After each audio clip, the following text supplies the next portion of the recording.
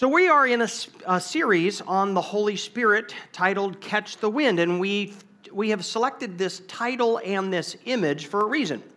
The Bible says that the Holy Spirit blows like the wind wherever He wants.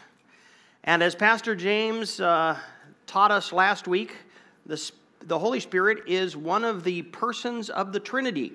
God the Father, God the Son, God the Holy Spirit. And so we're dealing with a person who has a will and is on the move. And God wants to move us. And so that's the sailboat image. But we need to set our sails. We need to order our lives in such a way that God does move us. We have a role to play. We have influence on whether or not we want to have all that God has for us. And so we need to keep in step with the Spirit, as the Bible says. We need to catch the wind.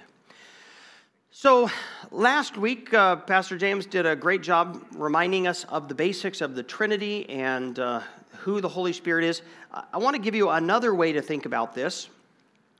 So this is a way to think about the different roles of the Father, Son, and the Holy Spirit in our salvation. This is helpful for me as sometimes it helps my prayer life. But the Father purposes. So it is, God the Father is the one with the plan. He's the one who came up, I guess, with the idea of rescuing us by sending His Son to die and rise from the dead. So the Father purposes our salvation. The Son accomplishes it. It's Jesus who came and lived that righteous life and then hung upon the cross and then burst forth from the dead and is now seated at the right hand of the Father. The Bible says that the Son became obedient to the Father to the point of death. So He went all the way, and He did exactly what the Father wanted. The Father purposes, the Son accomplishes, and then the Holy Spirit applies. So Jesus has accomplished a great salvation for us, and then He sent His Holy Spirit, who then applies that great salvation to each of us. There's a sense in which the Holy Spirit helps us unpack all that God has for us, all that Jesus has accomplished for us. And so as we will be seeing throughout this series, is we'll be looking at how the Holy Spirit applies the great salvation in our lives, the role of the Holy Spirit in our salvation experience. And we're going to see that it's quite extensive and quite significant. So this series is intended to increase our understanding of the Holy Spirit, to raise our appreciation for His work in our lives, and hopefully stimulate an appetite for the Spirit of God to be working in us and through us, so that we decide, I want to live a Spirit-filled life. I want to live a life that is truly directed by the Spirit of God. I want my sails all the way up, tacking in the right direction, so that the Spirit of God is truly moving me in life. Well, today we are going to be talking about that moment in history, which is a watershed moment in redemptive history, when Jesus Christ poured out the Spirit on His followers. So this happened on the day of Pentecost at a moment in time. There was pre-Pentecost experience of God, and then there's post-Pentecost experience of God. And we live in what is called the age of the Spirit, where the Spirit of God has been poured out on the people of God. And frankly, we're living in the best times yet in spiritual history. Not the best that will ever be, because we are saying, "Come, Lord Jesus." We look forward to that day, the consummation of history, and when the kingdom of God is fully realized. But it's the best that humanity has ever had, and we need to be appreciative of it. Turn in your Bibles, please, to Acts chapter 1. So the story of Pentecost is recorded in the first two chapters of Acts. I'll also have it here on the screen. We read Acts chapter 1, verse 1. In the first book, O Theophilus, this is, Acts is written by Luke, the same author who penned the Gospel of Luke. And he has a big story to tell, and he breaks it in two. The Gospel of Luke, he says, in the first book, O Theophilus, Theophilus was a Roman official, I have dealt with all that Jesus began to do and teach, that's in the Gospel, until the day when he was taken up. I love the word began. Why doesn't he say, in the Gospel of Luke, in the first book, I dealt with all that Jesus did and taught, right? But he says began to do and teach because the story's not over. Jesus is not done doing and teaching. He continues on through the Holy Spirit. So in the first book, it was until the day when Jesus was taken up, after he had given commands through the Holy Spirit to the apostles whom he'd chosen, he presented himself alive to them after his sufferings by many proofs, appearing to them during 40 days and speaking about the kingdom of God.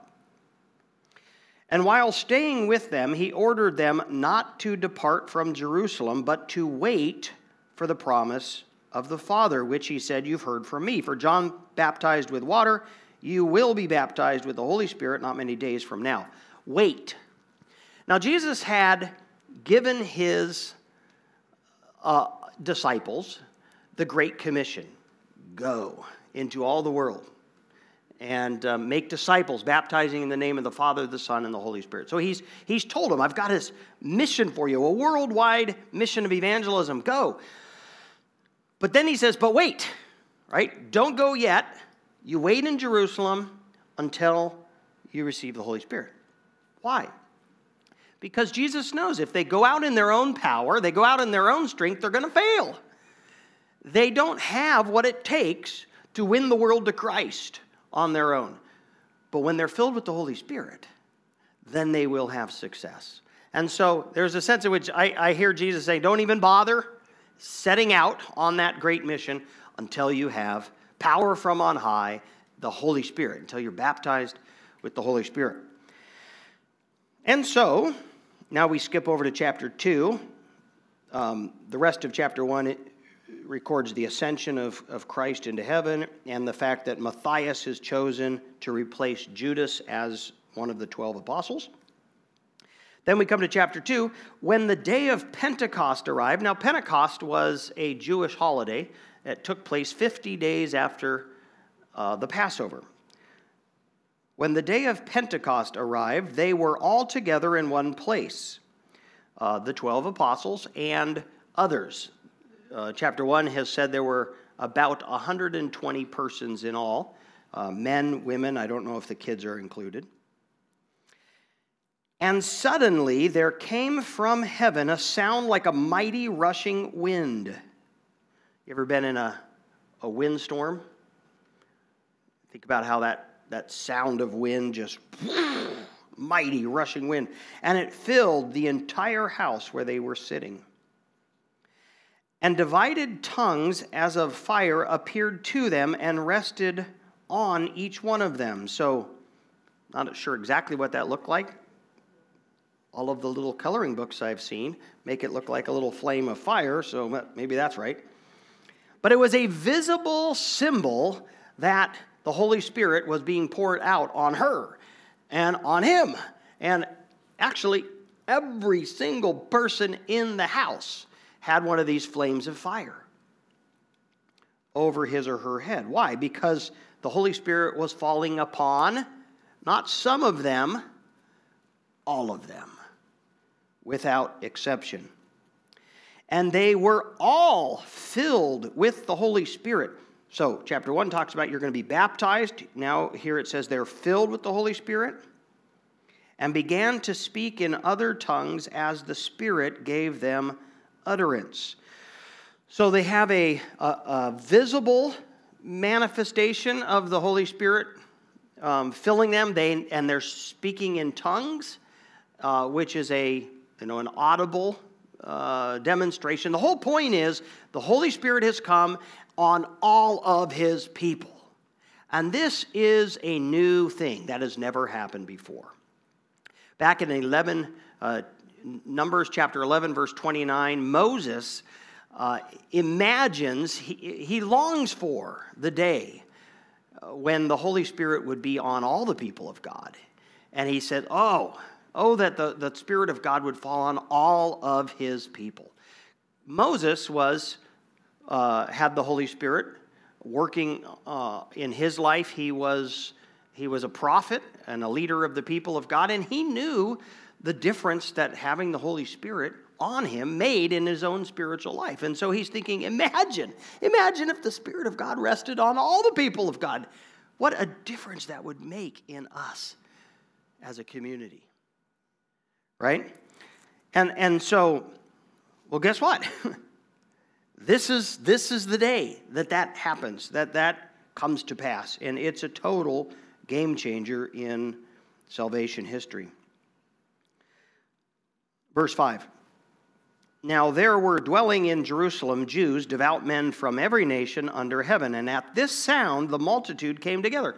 So this heavenly sound, like a mighty rushing wind, is not just heard by the 120. It's apparently so loud that the people in the street are like, what is going on in there, right? And a crowd begins to gather.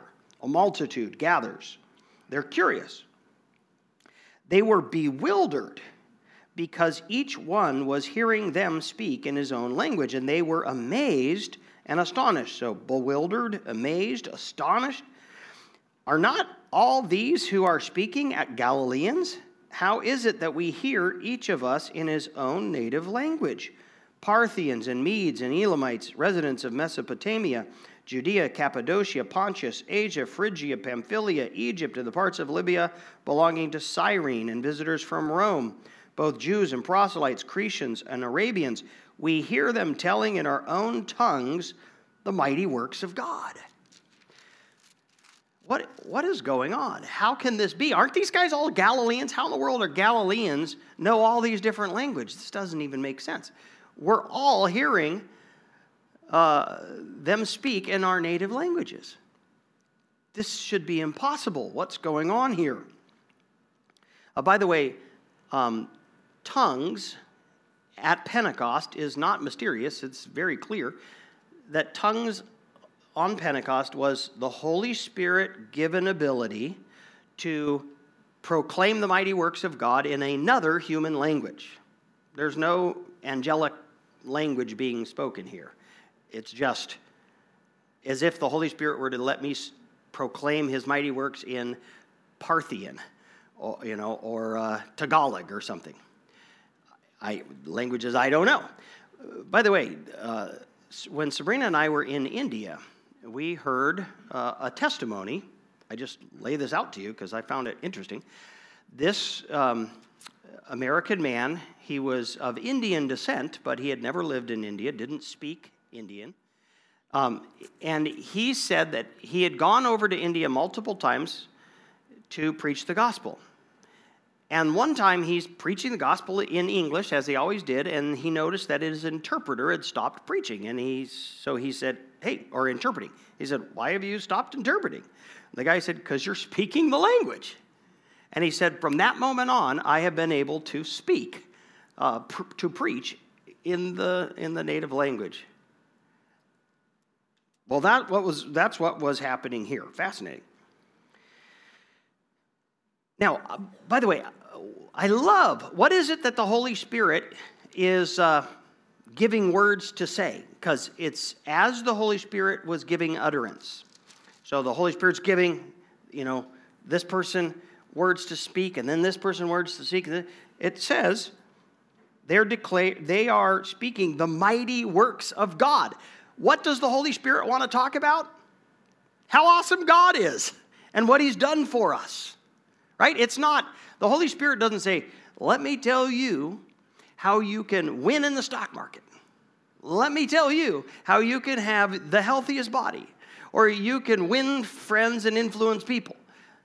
When the Holy Spirit gives words to speak, it's to proclaim the mighty works of God, which of course crescendo in the sending of Jesus Christ, his life, death, and resurrection, salvation from sin.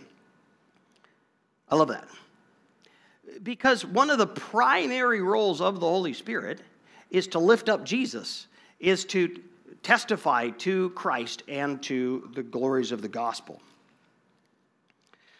Well, verse 12, and all were amazed and perplexed, saying to one another, what does this mean? They recognize, these Jews recognize God is up to something, and this is a sign of something, and they're wondering, what is this? What is this signaling?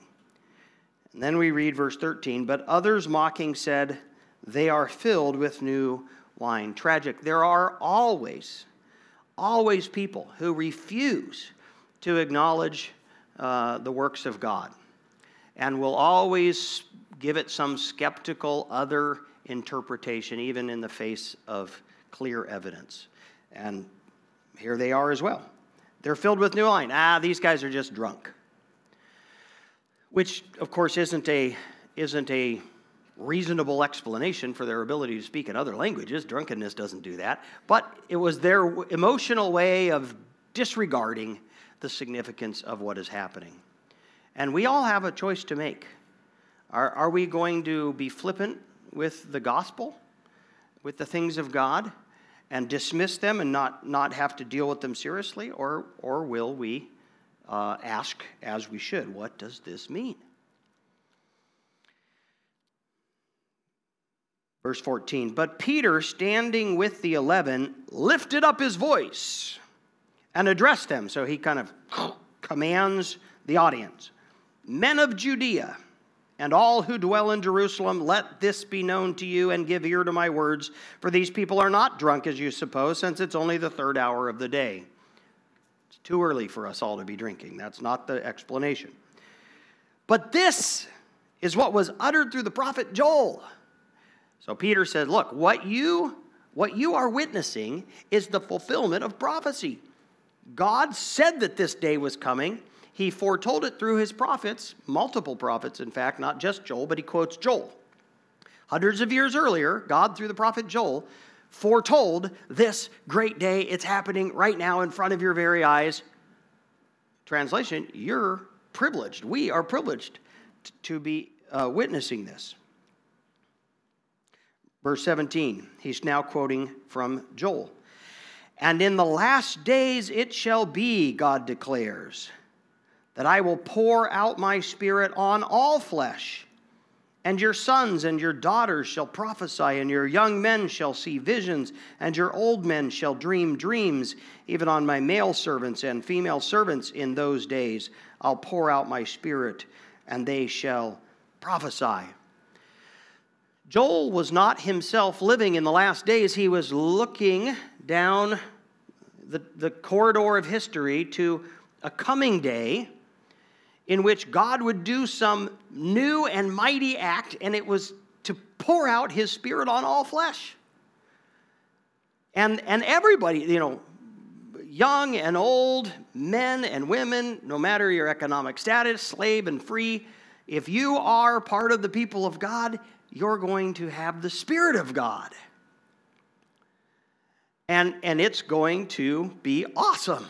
It's going to be awesome. And the people of God, Moses longed for it, the prophets, and the people of God had been waiting for hundreds of years for that glorious day to come, and here it has arrived on Pentecost. Now, did you know that you and I live in the last days, according to the Bible? Pentecost inaugurated the last days. And why is it the last days? Because nothing else is going to happen between now and the consummation of the ages, the return of the Lord Jesus Christ. That's the next thing to happen. Jesus will return. He could return today. He could return today, which means let's not wait to tell our friends and families the good news of the gospel, and let's make sure that let's not wait to ourselves respond to the gospel. Today is the day of decision, right?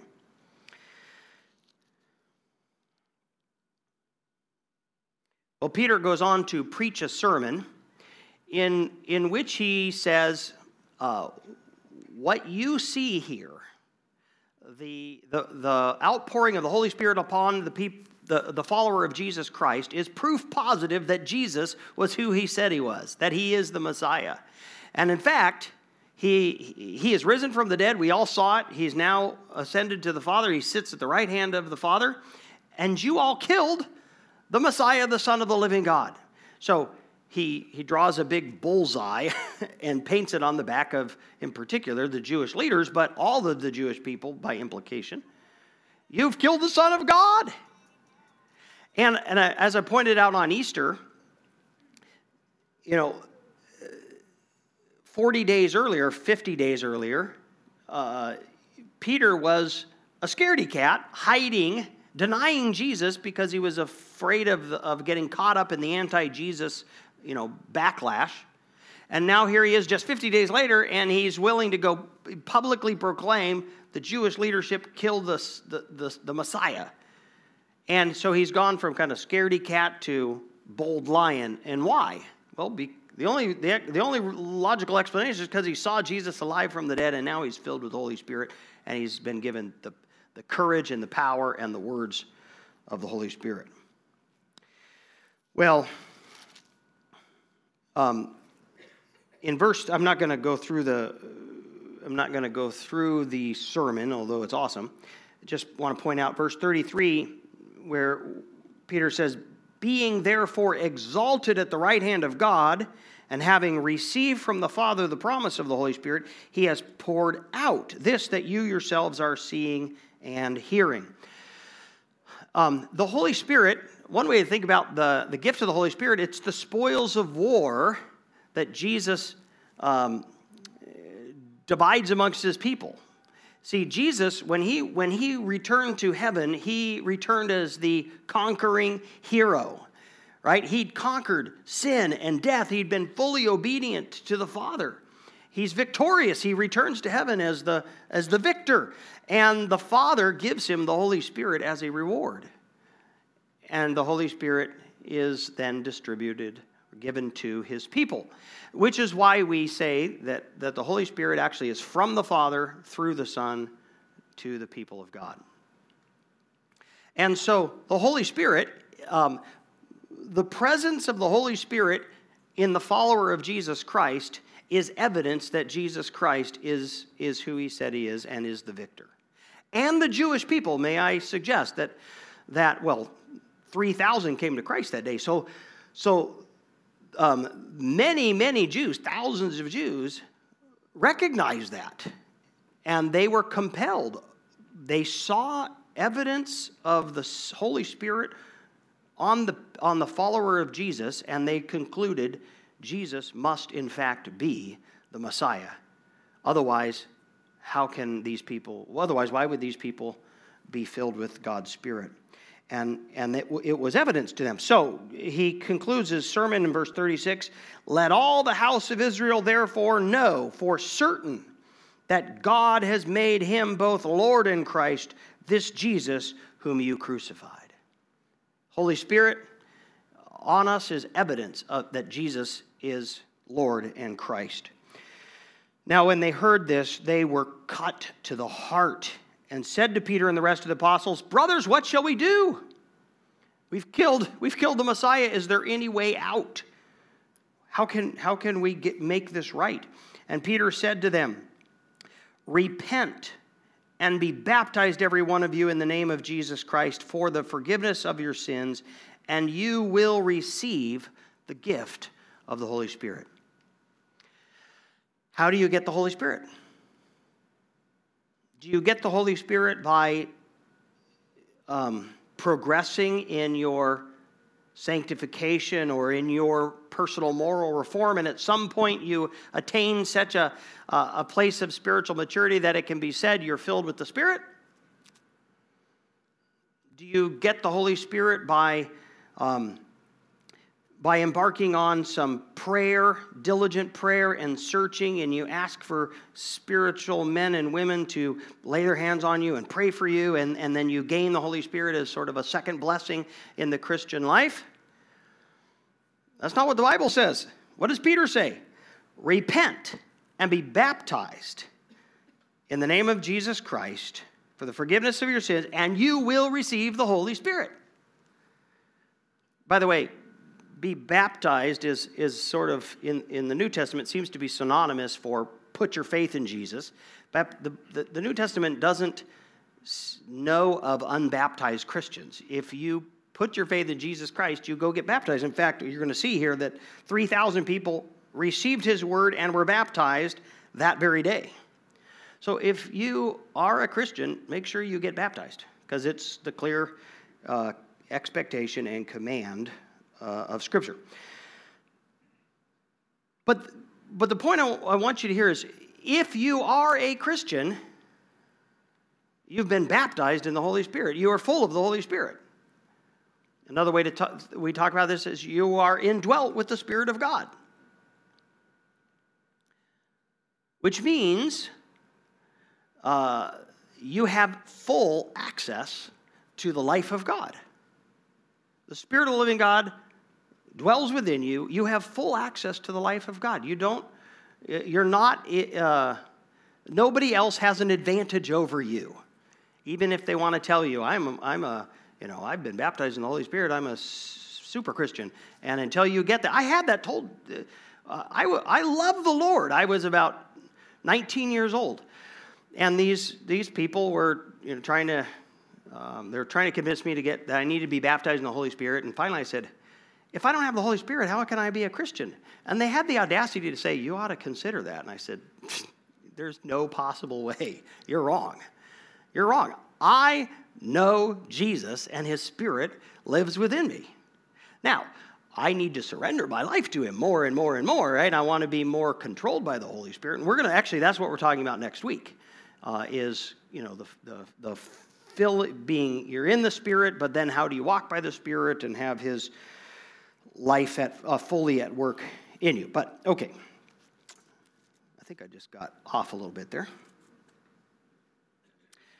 Verse 39, for the promise is for you and for your children and for all who are far off. Not just far off distance, but far off in time. He's talking about you and me. Everyone whom the Lord our God calls to himself. And with many other words he bore witness and continued to exhort them, saying, save yourself from this crooked generation. Boy, that could be said of us today, couldn't it? This is a crooked generation we live in. Save yourself from this crooked generation. How? By repenting of your sins and being baptized in the name of Jesus. So those who received his word were baptized, and there were added that day about 3,000 souls. That's a revival, people. I doubt there have been 3,000 people saved through my entire 20-plus year ministry. They had it happen in one day. Why? Because the Spirit of God was empowering their words and empowering their ministry. There was no possible way that Peter and these apostles would have had that kind of an impact, that kind of a reception, if it weren't the Holy Spirit at work in the hearts of men and women as Peter preached the gospel. And by the way, when you pick up the phone and you're talking to your friend and you're giving them spiritual counsel, if it's just you, it won't do anything. But if the Holy Spirit is working through you, it will have great effect. If you're leading a Bible study, or you're trying to share the gospel with your neighbor, or you're up front preaching, I can prepare and deliver a good talk. But if the Holy Spirit isn't empowering the words, there's no true spiritual fruit. And so, as Christians, we need to be asking. That's one of the things we can be doing, is saying, Spirit of God, would you please empower my ministry, empower my counsel, empower my evangelism. Please be producing real results through our ministry.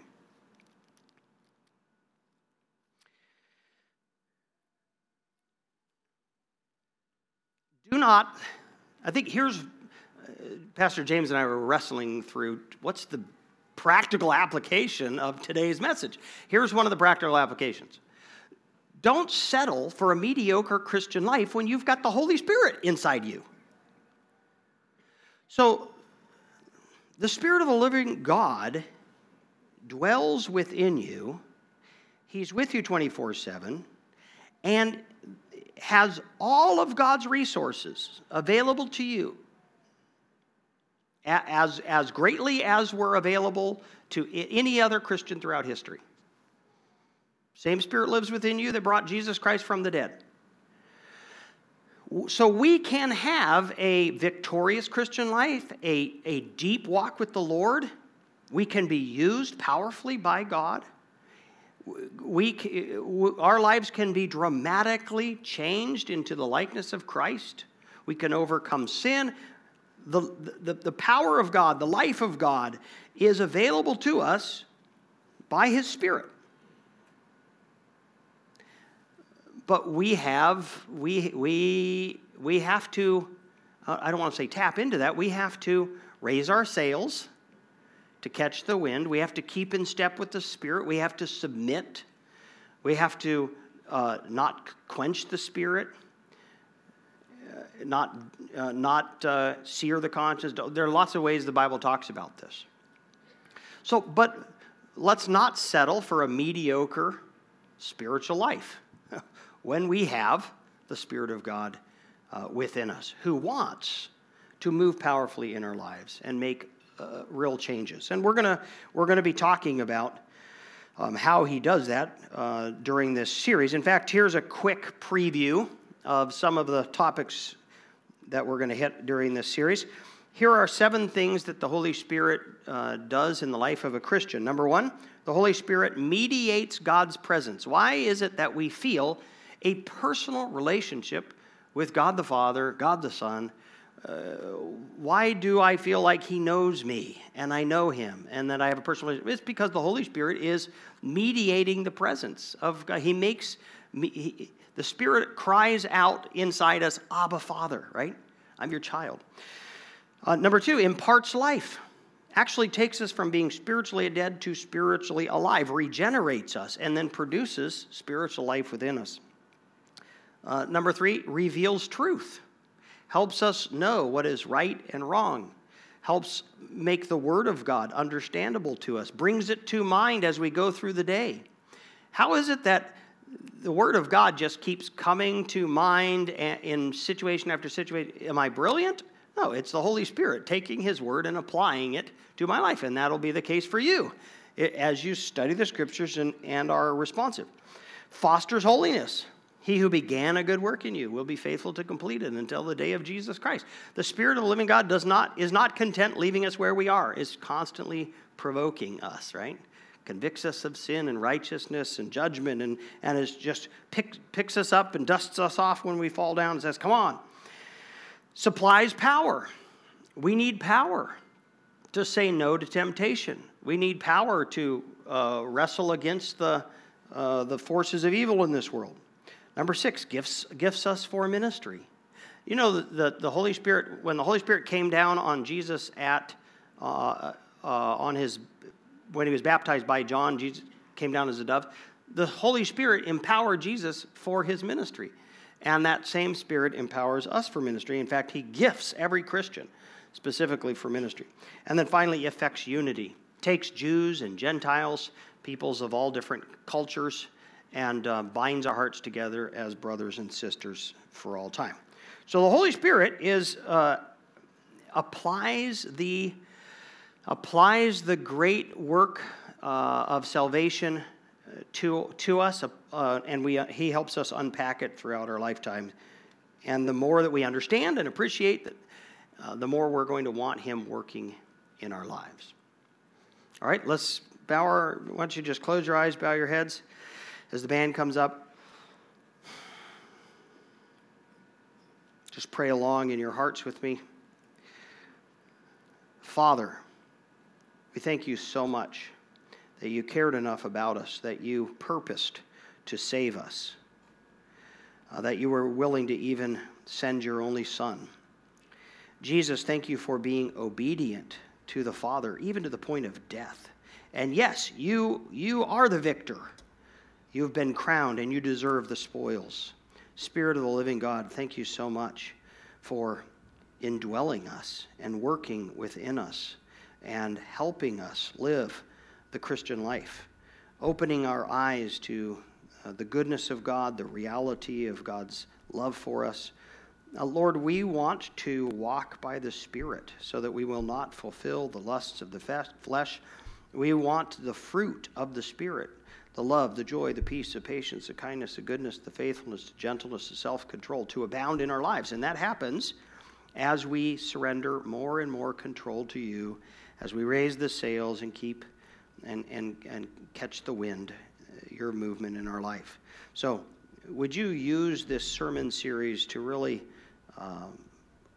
increase our understanding, our appreciation, and our appetite for you? In Jesus' name we pray. Amen.